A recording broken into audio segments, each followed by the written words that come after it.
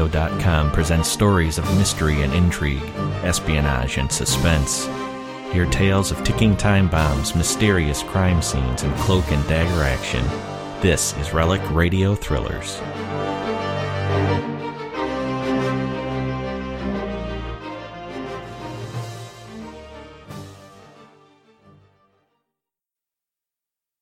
Presenting the world's greatest mysteries.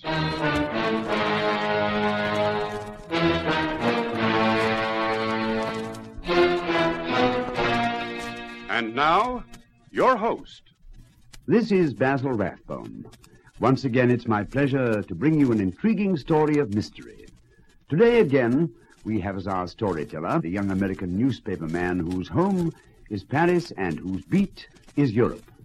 Europe, a continent full of all the ingredients, beloved by mystery writers, and yet in reality, twice as mysterious. Today's story is particularly full of suspense, and yet is founded on fact. Of course, the names have been changed, but little else. There's a well-known saying that truth is stranger than fiction. Our story today is not only stranger, but more thrilling, more full of suspense than anything fiction can offer. Come with me, then, on another journey to the places where only a man in search of adventure would travel. In a moment, our play begins.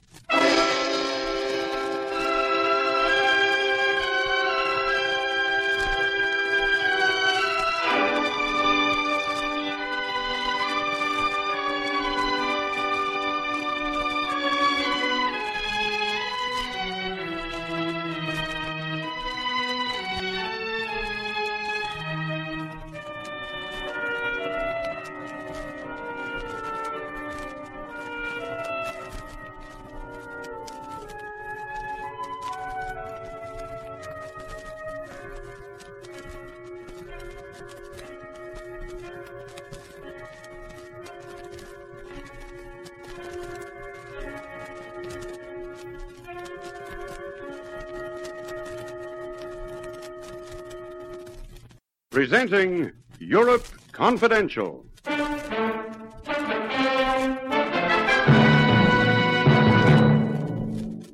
Mr. Blake, I will be frank with you. There is much money invested in this race. If you are to win, it would prove embarrassing. Are you trying to threaten me? As I said before, I come as a friend with some good advice. And if I don't want it? Then my conscience would be clear, and anything that happens to you would be your own fault. Get out, Peppina, before I throw you out. Very well, Mr. Blake, as you wish. But consider what I have said. Consider carefully. Otherwise, today's race could well be your last.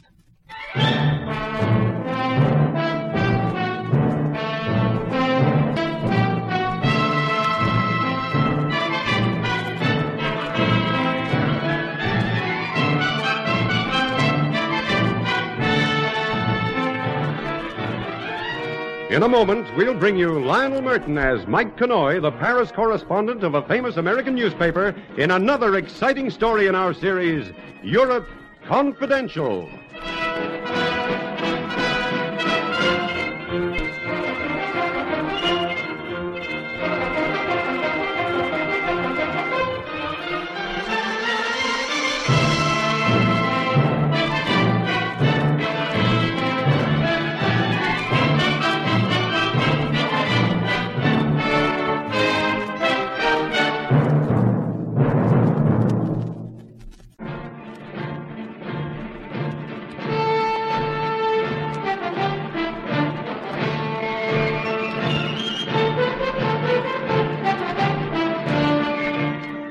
My name is Mike Conoy.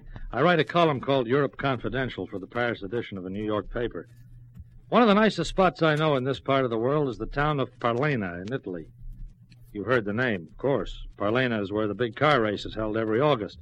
Racing drivers from all over the world congregate there to risk their necks and their $30,000 racing cars for thrills, excitement, the honor, and a fat prize.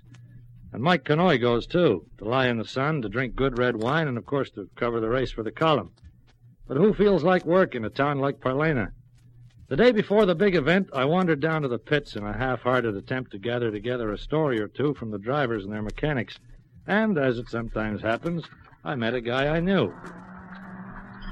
Well, if it isn't Mike Maloney. Kanoy, how are you, Rod? Oh, Kanoy, of course.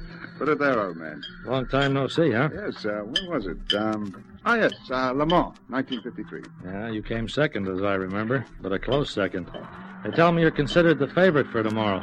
Yes, so they told me. It's a nice-looking car you've got, too. Oh, it's a work special, none better. And Joe's got the engine absolutely humming. Oh, you haven't met, have you? No, I don't think so. Mike Kanoy, meet Joe Binks, the finest nursemaid a car ever had. All right. Watch it, Mr. Kanoy. Hi, Joe. I guess I can quote you as saying you're confident of a win tomorrow. No. The other cars just won't be in it. You won't see number 11 for dust, Mr. Kanoy. We hope. Oh, come on, Chief. You're not still worrying about that flipping monkey, are you? Monkey? A Plymouth silver monkey on a piece of string. Well, I still don't get it. Well, laugh if you like, Mike, but I've lost my good luck charm. Do I sense a story? Oh, you'd better not, or I'd be the laughing stock of the racing world. But the fact remains that I've lost my talisman, or fetis, whatever you like to call it.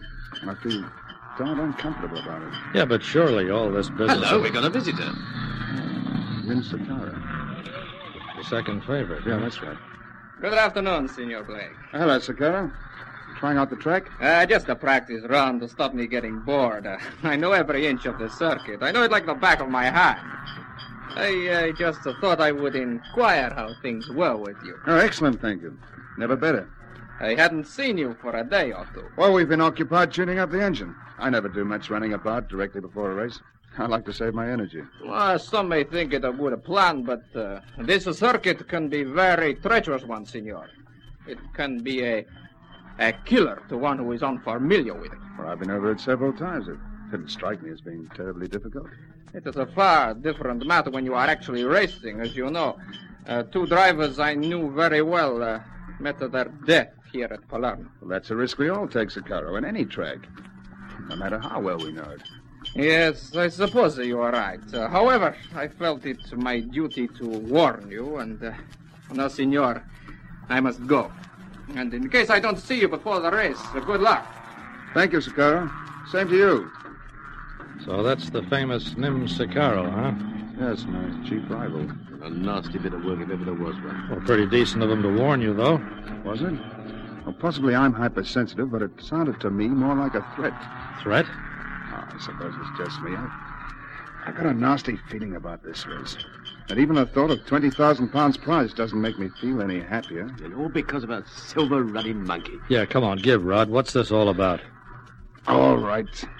Well, you see, when I was a lad, I used to race motorcycles. Half an hour before my first real race, I found a silver monkey lying in the dirt of the pit.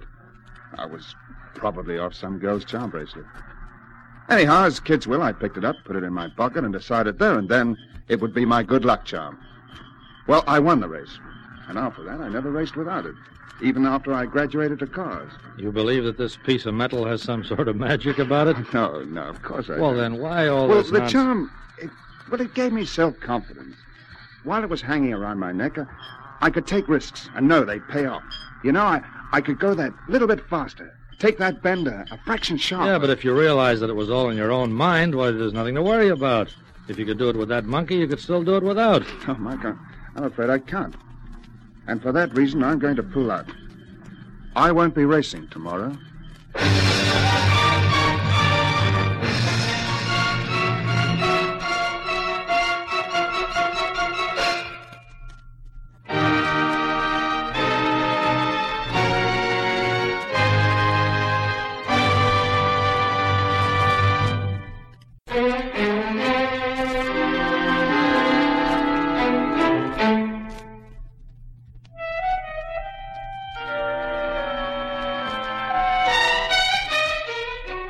Yeah, there was Rodney Blake, renowned the world over for his devil-may-care, breakneck driving, refusing to race because he'd lost his talisman.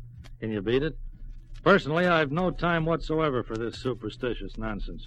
I've walked under ladders, spilt salt by the cellar full, broken mirrors galore, and so far nothing's ever happened to me. Or has it? Well, Joe and I gave him a talking to. We tried to make him see reason. At the end of half an hour, we'd almost succeeded. I suppose you're right. At least I know you're right. I'd be a darn fool to pull over.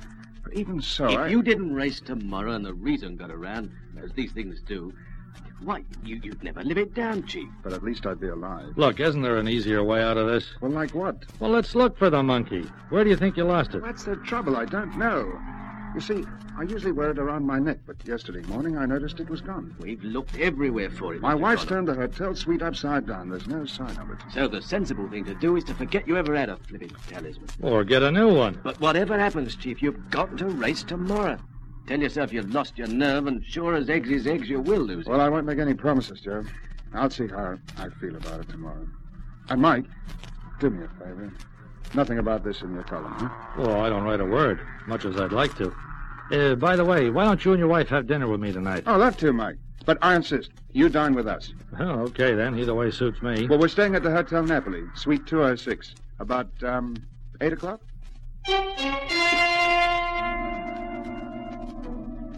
I'd never met Rod's wife before, but Janet Blake was a honey. She had the kind of blonde hair you can't get from a bottle, a pair of wide blue eyes, and more curves than a scenic railway. She was very concerned about her husband's welfare. No, Rod, I don't want you to race tomorrow, and that's final. If you drive feeling that you're going to have an accident, chances are you will. And I don't want to be widowed, darling. Oh, just as I'd talked him into it. I seem to be getting just more confused. One part of me says 20,000 pounds prize money, and boy, do you need it. And the other part of me says the only thing you'll win is a broken neck. Oh, we don't need the money all that badly, darling. Don't we? Have you seen my bank balance lately? Janet, are you sure you looked everywhere? I've done everything but tear the carpets up. I've mentioned it to the hotel staff, told them we'll pay a reward, but no luck. I wish I'd never found that darn thing in the first place. Well, if you hadn't, you probably would have placed your faith in something else. A lucky shilling, lock of your mother's hair, a rabbit's foot. You know, and the funny part is that anything can give you confidence, just so long as you believe in it. You know, I've never thought of it that way. Another cup of coffee, Mr. Canoy? No, thanks, Mrs. Blake. I've done very nicely. You know, a fellow I once knew started a Lucky Charms by post business. You fill in the coupon, post it off with $1 bill, and he sends you a genuine Lucky Pixie Stone by return mail. All his advertisements began with the same caption. The Lucky Pixie Stone brought me a wealth of good fortune, and believe me, it did. He used to sell 50,000 of these things every year, and it was all profit.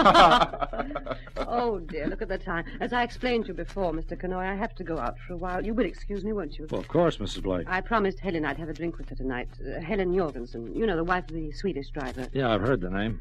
Oh, now, where did I leave my purse and gloves? Here, right in front of your nose. Oh, thank you, darling. Hey, careful. Oh, that was clumsy of me. Here, let me help you pick it up. No, thank you, darling. It's all right. All right. I don't know where you find the most odds and ends, in a man's pockets or a woman's purse. There. And now I must rush. Goodbye, Mr. Canoy. It's been so nice meeting you. Perhaps we'll see you tomorrow. We can watch the race together, all three of us. Yes. Good night, Mrs. Blake. Bye, darling. Be back in an hour or so. All right, Pet. And don't let Mr. Canoy talk you into anything. I'd rather have a live husband than a dead one. Well, I suppose that settles it.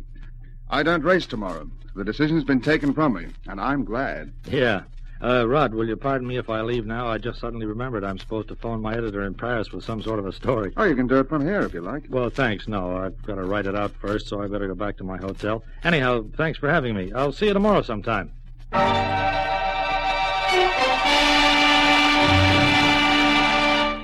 My excuse sounded pretty weak, I know, but I wanted to get out in a hurry. I was puzzled about Rod's wife. You see, when Janet dropped her purse and spilt the contents on the floor, I saw her hand close on something and shove it quickly out of sight. You'd never guess what it was. Yeah, a silver monkey on a piece of string.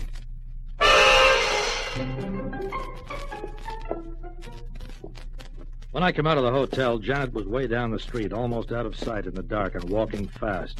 I followed. After 15 minutes, she stopped outside a 3-story apartment house. I watched, without any qualms. She pressed a dainty finger on the bell, and who should open the door and take her in his arms but Nim Sicaro?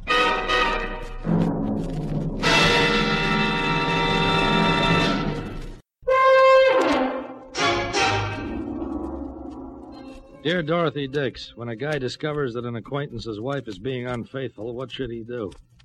Me, I decided to shut up about it, for the time being at least. However, next morning, first thing, I dropped into a jeweler's shop and made myself a small purchase. That done, I went down to the pits and presented my small purchase to Rod Blake. Have you ever seen a racing driver jump for joy? Mike, old boy, it's it. It's the monkey. Yeah. Joe, come here. Look. What's up, G? He's found my monkey. Well, I'll be What blessed. wonderful luck. Well, I thought you said you'd looked for Well, it. so he did. I found it not 30 feet from here, lying in the I dust. don't know how to thank you, Mike. You're just in time. I was about to hand my withdrawal in to the chief steward. Now, this changes everything. So you'll be racing after all. By Jiminy, I will be. Ah, that's what I like. Oh, excuse me a moment, Mike. I'll get Janet on the phone. Is she going to be pleased?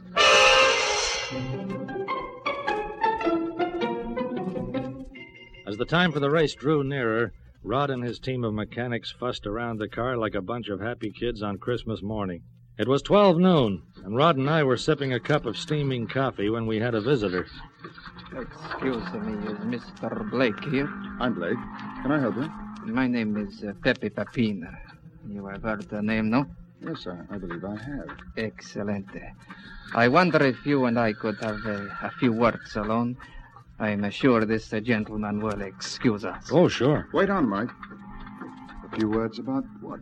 I would prefer to tell you alone, Mr. Blake. You see, it is something rather personal about the race. You can say it in front of my companion. Very well. First, Mr. Blake, let me say that I come as a friend, as you possibly know. I and many of my acquaintances make our living from speculation. Pepina, of course. This guy's one of the biggest gamblers in Europe. Thank you. Mr. Blake, there is much money invested in the race this afternoon. And? Frankly, Mr. Blake, it would be embarrassing were you to win. Knowing how ruthless my colleagues can be, I felt it was my duty to come here today and warn. Are you trying to threaten me? Not at all, Mr. Blake. It is not I who threaten. Why, that would be a criminal offense, would it not? I come here simply as a friend with some good advice. And if I don't want it? Then my conscience is clear. And anything that should happen to you would be your own fault.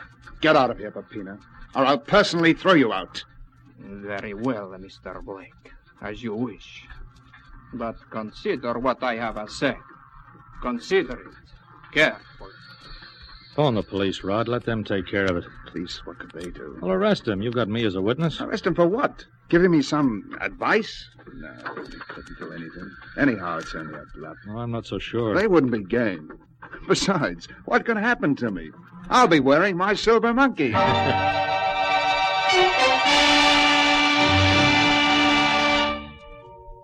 1:30 p.m. In 30 minutes, the race was due to begin. I wished Rod all the best and then went to see the chief steward. I told him my story and then made a rather unusual request of him. But, Mr. Connoy, nothing like this has ever been done before. I know. But if what you say is true... I assure you it is. We should put the matter in the hands of the police. But as you say, what could they do? It would mean, among other things, a postponement of the race. Believe me, what I suggest is the only way. Very well, Mr. Connoy. In the interests of fair play, I will do it. Bangkok, come here, quickly.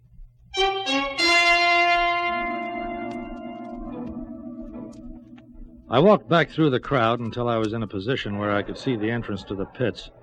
The cars were being driven slowly into their starting positions along the track.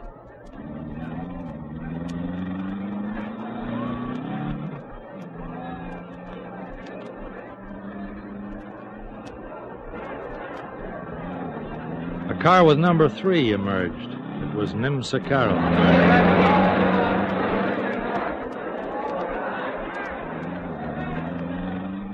Then a few moments later, the other car came out, number 11, Rod Blake. I could see Rod waving goodbye to Janet. I waited no longer. I walked to the back entrance to the pits and stood in the crowd. A few seconds later, Janet Blake hurried out, and I followed her.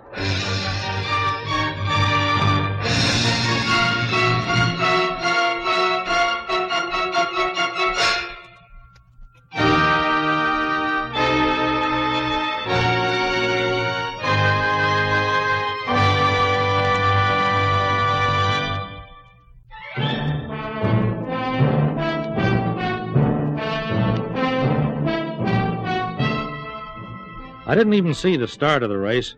All I heard was a scream of engines and a roar from the crowd.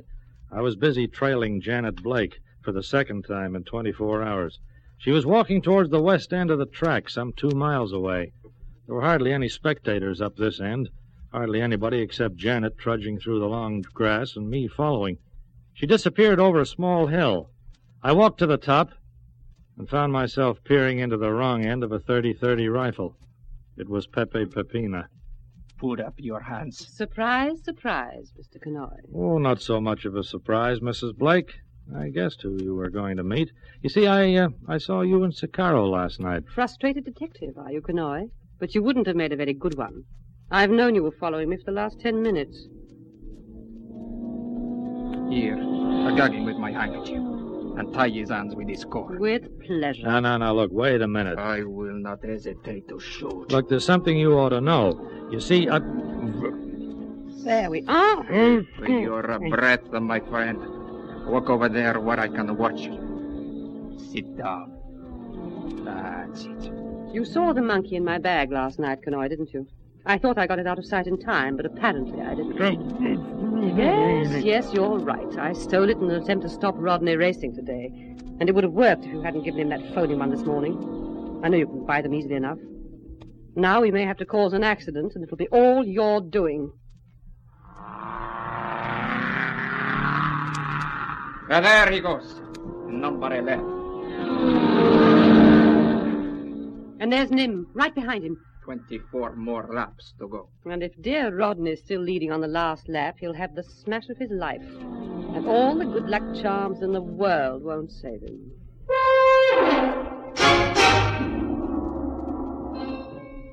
what could I do but watch? As the race went on, the 2 cars in question held their lead. Pepina, from his vantage point, had a perfect view of the sharp turn at the end of the track. The cars had to slow down to negotiate it. As the 2 cars neared the turn on the last lap, Pepina lay down on the grass and pushed the stock of the rifle against his shoulder. Which one's leading? Can you see? I think it's... Yes, a number 11. Rodney, the fool. Fool indeed. Pepe, please be careful. Don't. I am aiming for the tire, not the man.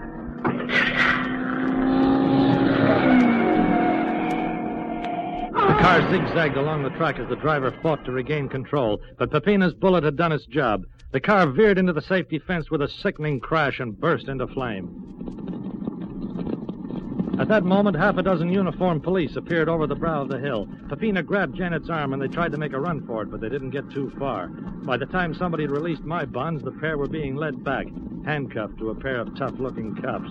An ambulance had reached the burning car, but I'm afraid they were too late. I didn't have anything to do with it. He fired the shot. I would advise you to leave the accusations until later, Senora. We did not mean to kill him. Nevertheless, Nim Sicaro is dead. Nim? No, you're making a mistake. He's in car 3. No, Senora. At the last minute, the stewards had the numbers of the 2 cars changed. Number 3 became a number 11, and number 11 became a number 3. That is Nim Sicaro who lies dead in that car, not your husband.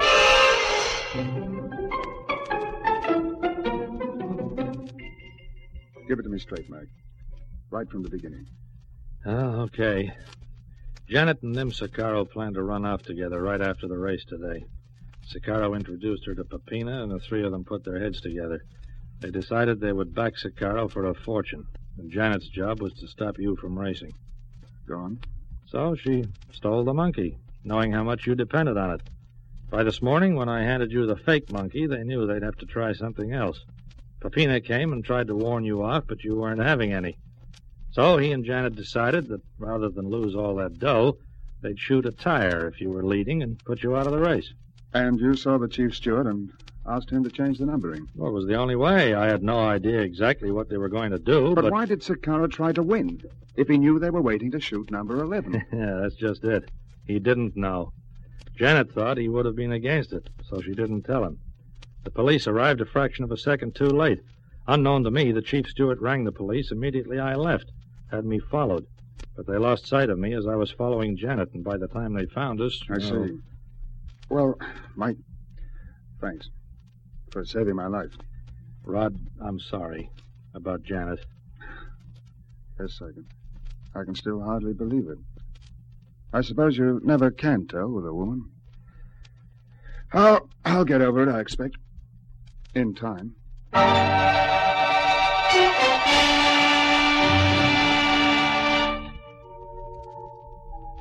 He did get over it, but it took a long, long time. Matter of fact, I saw Rod again last week at Le Mans. He won the Grand Prix. He told me after the race that he knew he couldn't lose. He was carrying a 4-leafed clover.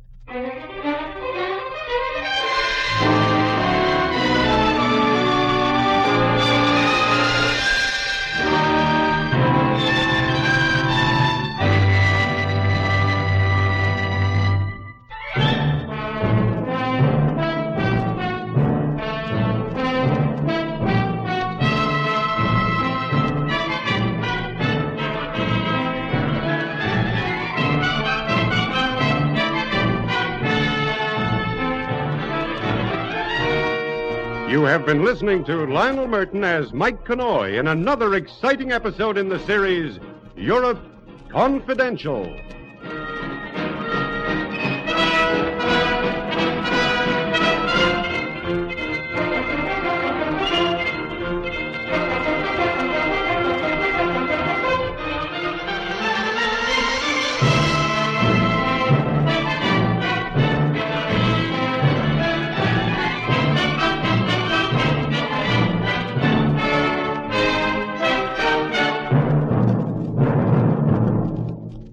This is Basil Rathbone again, and so our journey into the realms of mystery is over.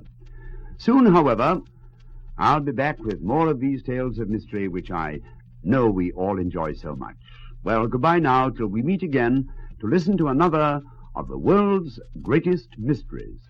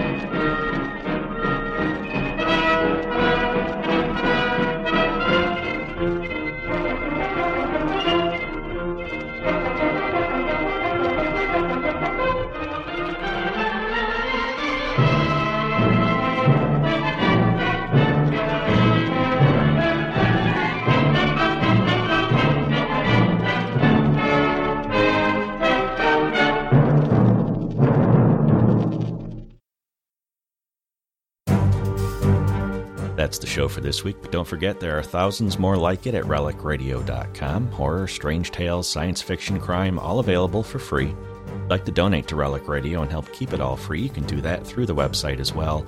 Visit donate.relicradio.com to find out more about that and see the special downloadable sets that are available.